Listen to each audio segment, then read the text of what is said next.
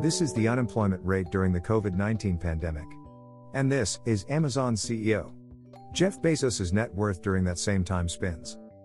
While almost everyone seems to be suffering from the pandemic, how did those people who are towards the top of the wealth distribution enlarge their commercial empire at such stunning speed?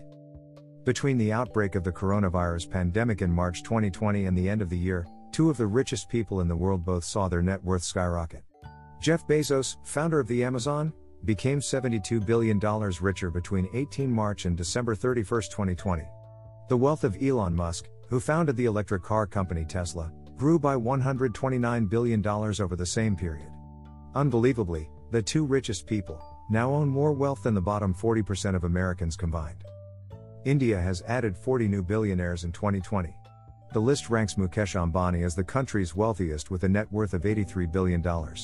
He registered a 24% growth in his wealth. Earlier, Oxfam India said it would take an unskilled worker 10,000 years to make what Ambani made in an hour during the pandemic and 3 years to make what Ambani made in a second. Why pandemic favored the wealthy? The world's billionaires did extremely well during the coronavirus pandemic, surpassing the previous wealth peak of $8.9 trillion reached at the end of 2017, and growing their already huge fortunes to a record high of $10.2 trillion. Besides, the number of billionaires has also multiplied at an astounding rate over the past year. Record 493 people joined Forbes' World's Billionaires list this year, meaning the world on average gained a new billionaire every 17 hours, since Forbes last took a snapshot of billionaire wealth on March 18, 2020. The previous record for most new billionaires in a year was 290 in 2015. Joseph Stadler, head of UBS's Global Family Office department that deals directly with the world's richest people, said, "Billionaires not only ride the storm to the downside, but also gained up on the upside, as stock markets rebounded." Stadler said the super rich were able to benefit from the crisis because they had the stomach to buy more company shares when equity markets around the world were crashing. Global stock markets have since rebounding, making up much of the loss. More to it, the trickle has not been insured as only 4% of taxes come from such wealth. Rather, in countries like Brazil and UK, when tax paid on incomes and tax paid on consumption, value-added tax or VAT, is both considered, the richest 10% are actually paying a lower rate of tax than the poorest 10%. The rich will only get richer, irrespective of the poor getting richer or not. The same has been established since the financial crisis of 2008. Meanwhile, during the same time, this pandemic seems to be a different story on the other side. COVID-19 is exacerbating the gap. Within the United States, there has been large variations in COVID-19 incidence and mortality between the upper and lowest socioeconomic groups. For example, the death rate from COVID-19 in African Americans is double the rate for Asian Americans, 45 and 80 deaths per 100,000, and in Arizona, the gap between American natives and Asians is fivefold. Financially, those on higher incomes have suffered less than low-skilled, low-income workers and the young, who have been hit especially hard. The pandemic had ushered in the worst job crisis in more than 90 years, with hundreds of millions of people now underemployed or out of work.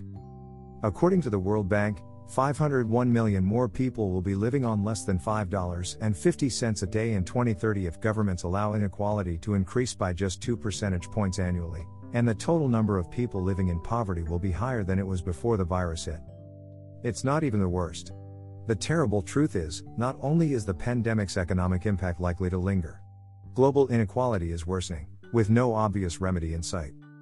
But if, hopefully, the governors choose to act to reduce inequality, we might still have a chance to return to pre-crisis levels of poverty within a few years, and 860 million fewer people will be living in poverty by 2030 than if it were left to increase.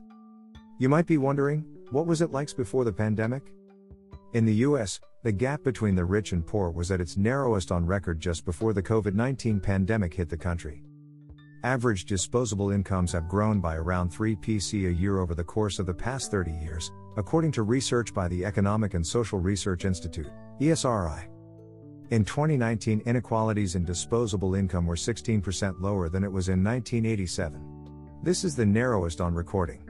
It also shows that although the financial crash disproportionately affected lower income households for a decade, the disposable income growth was stronger for lower income workers, 3.6%, than higher income workers, 2.7% over the course of the past 30 years. Let us set our sights on the UK. Before the pandemic, The richest 1% of people in the UK held around 17% of total wealth, Advani et al., 2020. In the early days of the crisis, inequality may have actually diminished, with stock market losses predominantly affecting the rich.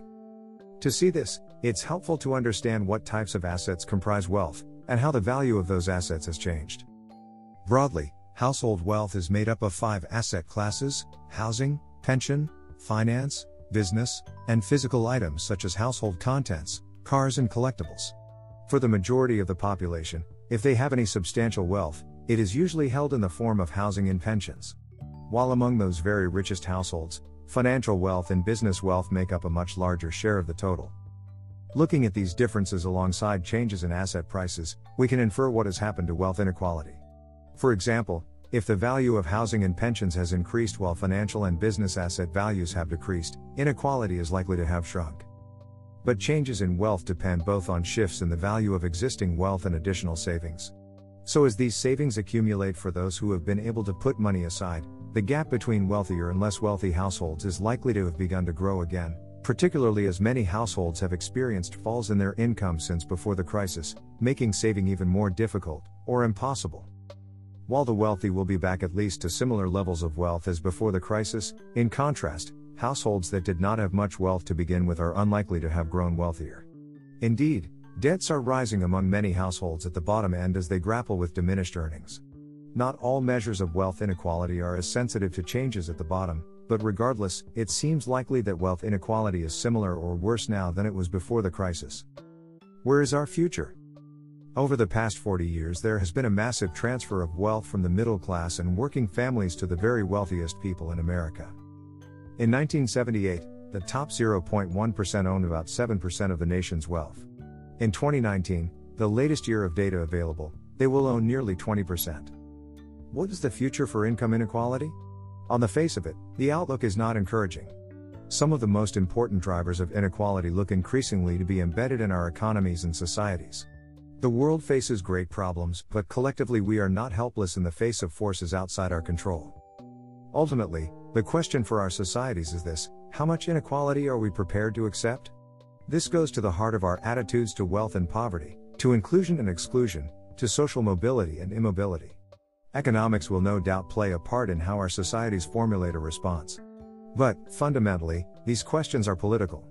Not in the sense of party politics, but in the sense of how our societies work collectively to make decisions that affect the lives of everybody, be they rich or poor.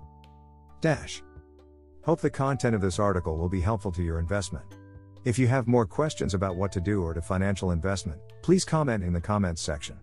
If you want to find out more about the investment, please collect our website, and we will constantly update the relevant information to make sure you don't miss it.